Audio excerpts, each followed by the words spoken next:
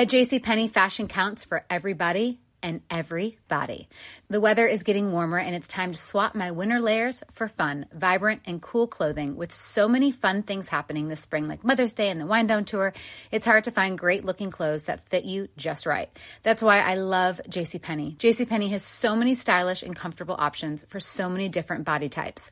I've been blown away by their selection, and everything hugs my body in all the right spots. Refresh your wardrobe this spring with style that gets you. Something to wear that fits your favorite moments of the season at prices that feel just as good.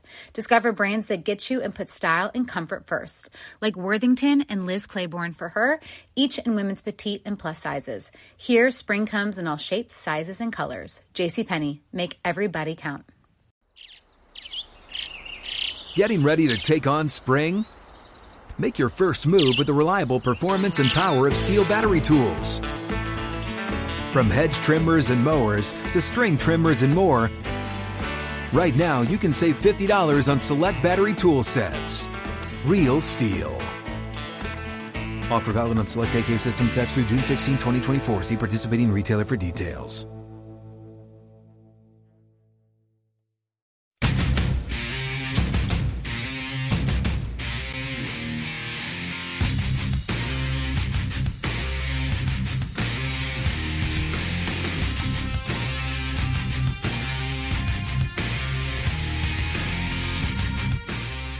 This is the Steelers Standard on Steelers Nation Radio and podcast on Steelers.com. I was a little surprised to see that the Steelers are underdogs in this game coming up on Sunday.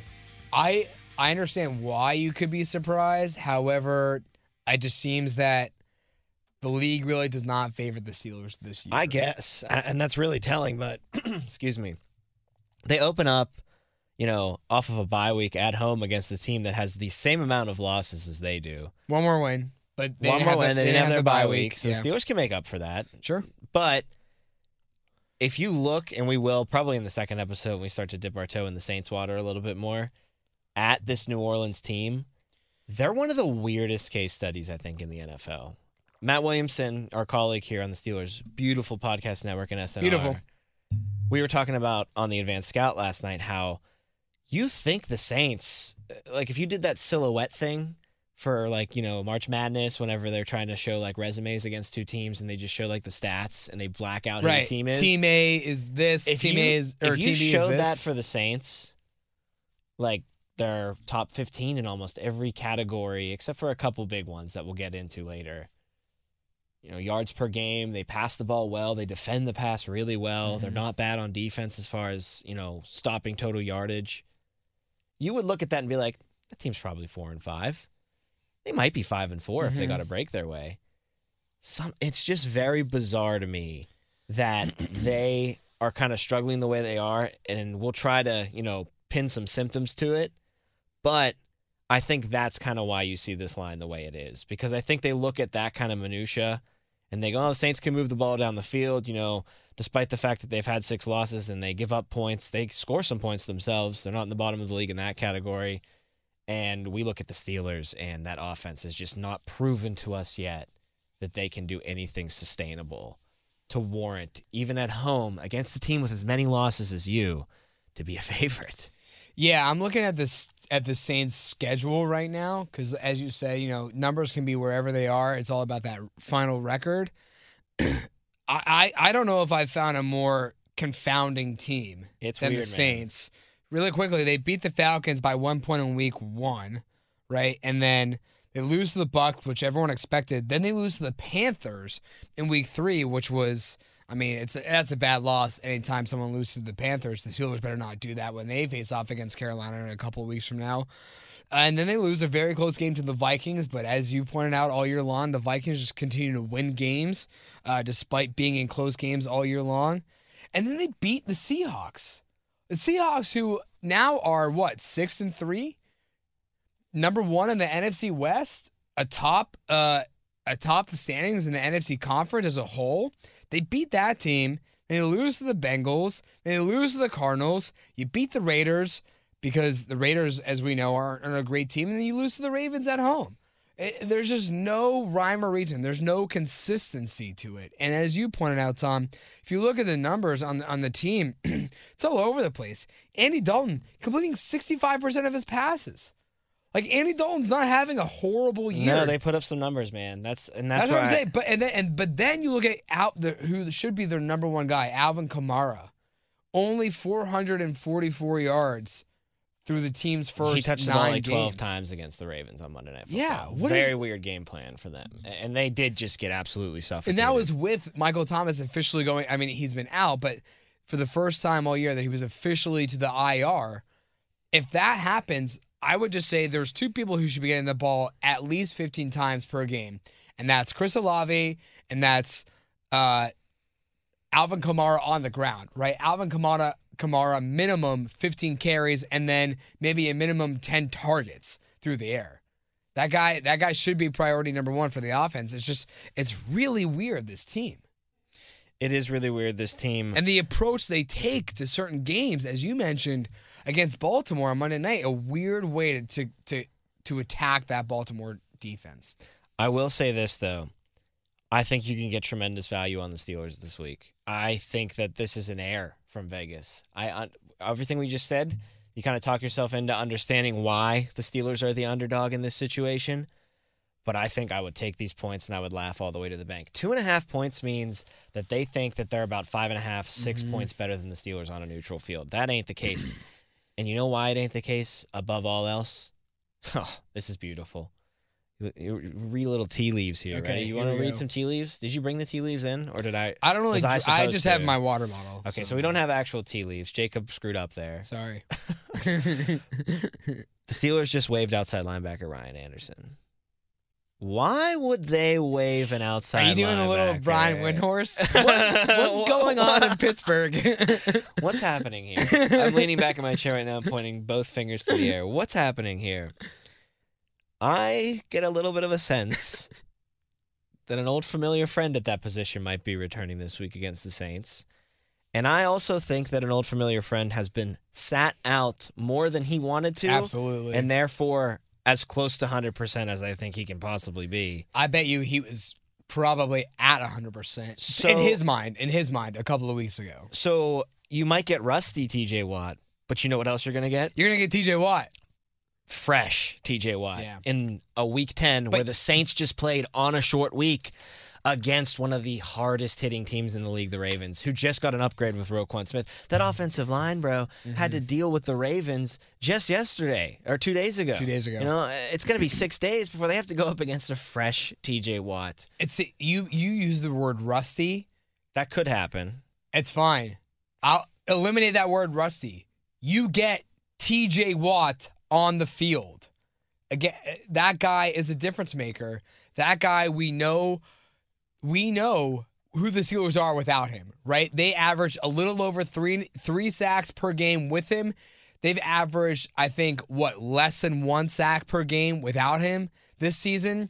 We know they've won 1 game without him since the start of last year, and that was a couple of weeks ago against Tampa Bay, a really bad Tampa Bay. That was the start of their current, or at the time was a 3-game losing streak because they just lost to the Rams, or they just beat the Rams this past week.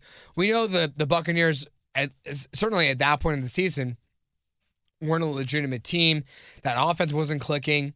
One time, Tom, you've gotten a win without TJ Watt on the field in the last 2 years. So this guy, whether it's sacking the quarterback, forcing fumbles, getting interceptions, passes deflected at the line of scrimmage, he can do it all. And any one of those splash plays, if you get one of those from TJ Watt, you're saying that's one more than we would have gotten had he not been on the field. And I think you can pretty much bet that you're going to get at least a sack from him in this game. Right. So we mentioned think he sat out for 8 weeks on the sideline at home, seeing players like Micah Parsons really put their stamp and put themselves on top of the end. Like, he's sitting there thinking, I just won the Defensive Player of the Year. And I don't think anybody's forgotten about TJ Watt, but, the team's not been doing so well, so you don't even have that, national buzz of, the Steelers are 4-5 or 4-4, and they're getting their superhero back soon. because they kind of already know that the season's I think gone. some people have, because, and this means absolutely nothing, but through like ESPN.com or SI or NFL Network, people were halfway through the season. So let's grade the best position groups, or let's grade the best individuals at a position. And whether you looked at pass rush or outside linebackers or as a unit or individual edge defenders or edge rushers, you didn't see T.J. Watt on any of those lists. So I legitimately think people forgot. That can happen, Because he hasn't played since week 1, since before that game even ended. He didn't get to play the full game into overtime against Cincinnati. So I actually disagree with you, Tom. I think that people have kind of forgotten that T.J. Watt is still around and will be coming back. And Dale Lawley and Matt Williamson were doing their power rankings just yesterday, and they were going off of ESPN's list, and ESPN had Pittsburgh at 29. And Dale Lawley said that he thinks Pittsburgh's at least a top 20 team with TJ Watt. When they're healthy. With TJ Watt. Yeah. If he can stay healthy and if he's, TJ Watt. Which, yeah, that sounds like a big jump. But when you look at the teams ahead of them, like you got the Saints or the Buccaneers or the Rams or the Packers. You're telling me if TJ Watt's on the field, I mean, he wasn't even on the field against the Buccaneers and the Steelers were able to beat Tampa Bay. You're telling me if TJ Watt's on the field, the Steelers aren't capable of beating right now those teams? Absolutely. I think absolutely they are. It's because of how much of an impact he has week by week individually.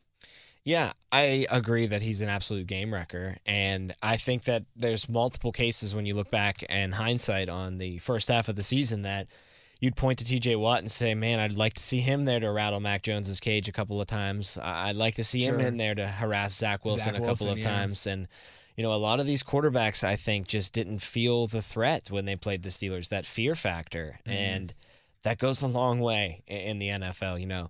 Just because you're not getting your stats doesn't mean that you're disrupting games and you're, creating passes and quick throws where the timing patterns don't hit for the other team because they just feel your pressure coming constantly. And even though you might not get home, you might blow up that left tackle really hard and have the quarterback out of the corner of his eye, sees him kind of like dealing with just the superstar, and he panics. And there was just no panic, I don't think, out of much of the quarterbacks. And you might have seen it kind of get better as the, season moved forward. And it's kind of weird. Like, they played Tom Brady so well and they hit him a lot, and defensive line did a great job in that game. And then you look at the way that they handled Tua, and I know he was coming off of a long hiatus with his concussion, but at the same time, they handled that Dolphins offense, which is a masterful offense. Yeah, if you ignore those first 2 drives by Miami, but that's fine. Like, that's great adjustment. You held them at 16. Absolutely. Can't get much better than that in the modern NFL, especially with that offense that just goes up and down the field. Right, they put up 35 in their own dojo. I mean, that was at their stadium. So they can do that any given week. You've seen it get better, and I think that's natural because they've had more time to play together, figure things out without TJ Watt and gel. Now they're getting their guy back, and I think the person that's the most excited for getting TJ Watt back is his name Alex Highsmith. His name is Alex Highsmith. Very good job. I think Alex Highsmith could have a pretty big game today too, or Sunday too. And again, I think it has nothing to do with the production that you can get out of TJ Watt. It just has to do with the presence of TJ Watt, right? I mean, you saw Alex Highsmith have his best day of his career week 1 when TJ Watt was fully healthy for sure. But now with TJ Watt back out there, as you said, New Orleans, I think right now has only one priority for this week, for the game plan against the Steelers. It's how do we slow down? How do we neutralize TJ Watt? And Alex Highsmith has to love that because Alex Highsmith won't be on any of their won't be the headline of any of their meetings. Won't be tasked for number once one. Since the Bengals since were week 1. for the team. Yeah. Yes. Now again, whether it's rusty or whether it's a slower TJ Watt, I don't think it matters. If he's out there, that can allow so many other guys on this team, even the off-ball linebackers like Myles Jack and Devin Bush, to get into the backfield and disrupt that pocket. I hope Myles Jack plays too. showed up on the injury report, opened up the bye week on the injury report, which is never a good thing, I don't think. Once you've had that kind of a long rest period, and then you don't back, like seeing that you still have to report it. But I think also, and I always look at injury reports like this, little silver lining there. You have to report everything to the NFL. Like any little hey, my arm feels a little funny today. Put them on the injury report, because you don't want them to come back around and nick you for a draft pick or get you for a fine. You know what I mean? Oh, yeah. So it's better safe than sorry in that. Yeah, so for sure. Look at that in that little silver lining. Guys come back from the bye week and they report, my knee still hurts a little bit. Put him on the injury report. Hopefully we get him back. Hopefully Ogunjobi can play, because that dude, you want to talk about guys, and we should do an episode about this, in the coming weeks or towards the end of the season, guys that are playing themselves into a second contract. I know they've already put a lot of money in that defense, but I think that's a dude that you definitely should invest into your future, because I know he got hurt again, but I think this was a little bit more of a minor injury. Hopefully he only misses the 1 or 2 games here. And I know he's had injury problems that kept him out of that big contract in Chicago. But man, I think that dude is a difference maker. And I think you really saw that more so than any other game in that Tampa game. He was magnificent. Well, he got a sack in that game, a couple tackles for loss. Disrupted everything. So I think that's a guy that can kind of help Cam Hayward age gracefully. That's, I think, the biggest point, is the biggest factor that goes into it is you saw how the Steelers' offensive line transitioned away from the era of David DeCastro, Ramon Foster, Marquise Pouncey. Yes. You do not want that same rusty transition once Cam Hayward hangs him up. Because I know. if you don't re-sign Larry O, you're left with, let's think about it, Montravius Adams, Chris Wormley, and... Not Alu. He's done. Yeah. I think he's done with the NFL, and he had a really good career. Played into his 30s, was a first-round pick, and serviceable for the Steelers, but it's just, this is a year where you see the bottom kind of fall out for a guy like that. And maybe he plays, somewhere else as a nice piece to come in position or in a specific role, give you 10 downs a game, ride that out into the sunset. But I think that's a guy that you talk about didn't deserve to come back. It's probably him. And I think the two guys you named have definitely seen themselves as a number 3, maybe with Wormley. Maybe a number 4 is more appropriate as far as they're concerned. So, but you got to build in the trenches. I listed 2 guys there that are starters when fringe starters, yes. When your number 1 guy needs a break every now and again. Yes. And I agree. So I think the greatest point is make that transition for you a lot easier than you did when the offensive line had to go through that transition on its own. What's up? I'm John Wall. And I'm CJ Toledano, and we're starting a new podcast presented by DraftKings called Point Game. We're now joined by 3-time NBA Sixth Man of the Year, elite bucket getter. Let's please welcome Jamal Crawford to Point Game. King of the Court one-on-one tournament. If they had it back in your prime, do you think you could have took it all? I'm going to be honest with you. I don't think I could have took it all, but I think I would have shocked a lot of people. I think Kobe and everybody in their prime, Kobe would win a one-on-one contest. Yeah, because you got to think. He's going to guard. He don't care about guarding. He's going to guard. He's going to guard. Like, you see him in the Olympics, he's going to guard. And then on top of that. I'm not guarding like that, CJ. Ladies and gentlemen, please welcome Sam Cassell to Point Game. I remember you came out from prime 10. I mean, he was in a culture shock. And then he's going through withdrawals about winning. Remember what I told you? I said, OG, you think I can get paid and go back and play in college because it ain't it? Check out Point Game with John Wall and CJ Toledano on the iHeartRadio app, DraftKings YouTube, or wherever you get your podcasts. So even though that we know we're a little up in the air with Ogunjobi, a little up in the air with Miles Jack right now, I still firmly believe that the defense with Watt's return and, Minkah and Cam getting a nice break, everybody else kind of getting a little healthier, great timing to bring in a new piece of your secondary with William Jackson. He ended up on the injury report too. Hopefully, again, a little bit of that silver lining situation. However, he had a long time to learn as much as he could, and his best strength has been man-to-man. So, how hard is it to just be like, hey, go take him and play man-to-man coverage for most of the game, So, exciting to see what he can do. I'm not worried about the defense in this game. I think they're going to do enough to beat the Saints. Well, no, I think also, too. It's the offense, though. Yes.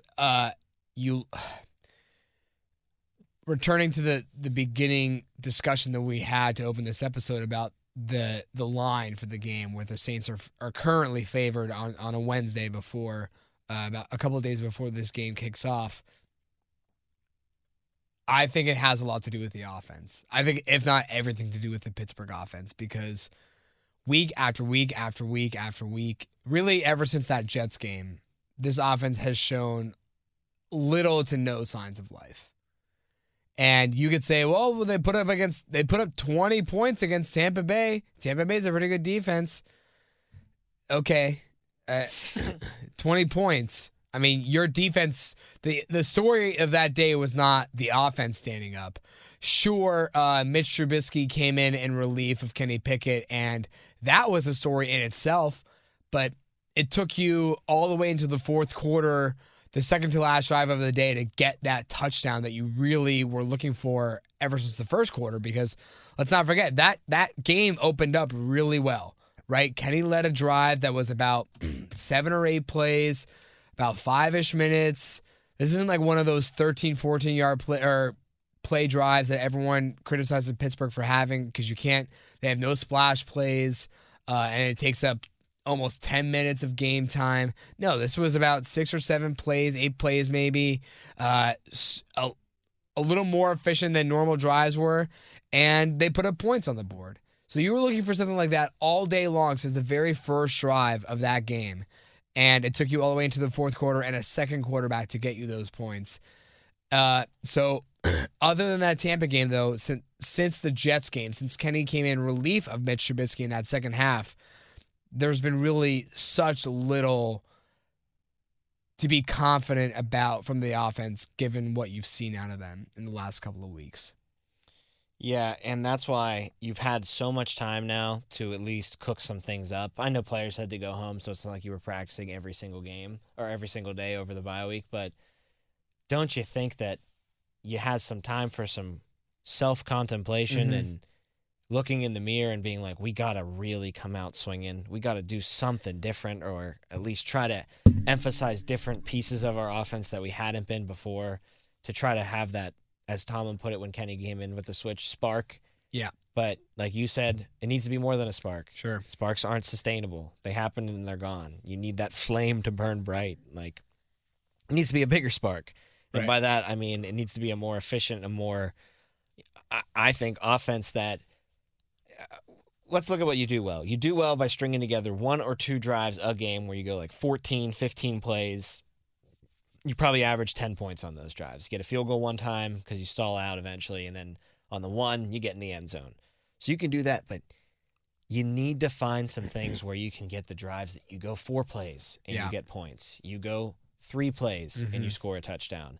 It's about the home run ball now. It's about letting the ball kind of rip downfield. Don't make Kenny be perfect 15 straight times in 6 minutes to get points on the board. Or just to get a field goal even. Make it a little bit easier for him, you know. Get George Pickens involved in the middle of the field. Get Freiermuth involved a lot, although the Saints are really good against tight ends. But still, as far as the rest of the season is concerned, you know, you just want to see signs of life coming out of this bye week, and that there was some fruit grown on the tree of extended time, and reflecting on what happened in the first half of the season, what you can fix, what you can accentuate that worked, and then go into the second half of the season and really do that well. No, I agree. It's just, and I think too, it's something that you and I discussed earlier this week when we were discussing the Chase Claypool trade with Chicago. It's that, okay, not to say that Kenny needs it to be oversimplified for him, but maybe now that playbook does become a little more easier to manage, right? You don't have 5 different guys who are worthy of demanding that football, right? Because, I mean, maybe not in their careers, they've done it enough to really demand the football. Najee Harris, based off of his rookie year last year, Deontay Johnson with an all-pro caliber season in his rookie year, and has done a great job of becoming that de facto number 1 for the Steelers receiving core. Pat Freiermuth, we know is going to be a huge part of this offense moving forward, not just for the rest of this season, but for many years to come. And George Pickens, who many people are still saying has that potential to be a number 1 guy. It's just the Steelers have to give him the ball more. And maybe now with Chase Claypool gone, that happens. And I agree with you. Yeah, you don't get the time to practice with your teammates, but the coaching staff has a lot of time, or had a lot of time rather, to maybe change things up. If there was ever a time to do it, the bye week with an entire extra 7 days to rethink things, and with a significant player gone, this could have been a very useful time for that coaching staff to maybe rethink some strategies on offense. Do you think the offense scores more than 23 points? I have to say no. I might say no. Well, on our next episode, we'll talk a lot more about the Saints, and I'll tell you just how many points the defense yields per game. Yeah. Maybe you'll feel a little bit better. Okay. Maybe you'll feel a little bit more optimistic. You know what opens tomorrow, though? I do know it opens tomorrow. This is Wednesday. Let's identify the days first. It's right. So podcasting. tomorrow, which is Thursday, the Steelers Hall of Honor Museum opens. The Hall of Honor Museum is going to open. It's located in Acrisure Stadium. If you weren't there for any iconic moments that shaped Pittsburgh Steelers history, you should be there at the Hall of Honor Museum. Be one of the first to relive Steelers history, and you can book your tour at Steelers.com/museum. Go there right now and do it. You got the tours opening up after the thing gets the ribbon cut ceremony tomorrow. It's going to be a beautiful thing. And let's be honest, there probably isn't a franchise in the history of this sport that has more iconic moments in the You can Pittsburgh count them on Steelers. one hand, that's for sure. If also included the most iconic moment in the entire history of sport. In fact, the sport. you can count them on one hand, and you'd have to chop off a couple fingers on that hand. Right. Because you're right. You can't really do a museum yet with some younger franchises. No. Panthers a haven't lot really of franchises built up really, that history yet. Steelers absolutely check all those boxes. There will be interactive exhibits, include videos, music, calls to learn about each moment and player, the historic archives where you can view all the 6 championship rings, artifacts, game-worn uniforms. That's going to be sick to look at from those glory years in the 70s, and, of course, the Big Ben era of winning Super Bowl rings. The hours of operation, Hall of Honor will be open to the public Wednesday through Monday from 11 a.m. to 4 p.m. The last tour of the day will be at 3 p.m., and days and hours, of course, are subject to change. It all benefits the Art Rooney Scholarship Fund, so it goes to a good cause. Again, go to Steelers.com/museum to book your tour now. We're going to get into the Saints a lot more in our next episode. New Orleans is coming to town. Steelers need to get a win in their pocket coming out of the bye week. We'll kind of start touching on how they can do it next. He's Jacob Brecht. I'm Tom Opferman. You're listening to the Steelers Standard. This episode brought to you by 20th Century Studios' Kingdom of the Planet of the Apes. Director Wes Ball breathes new life into the epic franchise. As a ruthless king attempts to build his empire at the expense of the remaining human race, a young ape begins a journey to fight for a future for apes and humans alike. Kingdom of the Planet of the Apes. Enter the kingdom in IMAX on May 10th and theaters everywhere. Get tickets now. You're a growing business, which means you need every spare hour you can find. That's why the most successful growing businesses are working together in Slack. Slack is where work happens, with all your people, data, and information in one AI-powered place. Start a call instantly in huddles and ditch cumbersome calendar invites. Or build an automation with Workflow Builder to take routine tasks off your plate. No coding required. Grow your business in Slack. Visit slack.com to get started.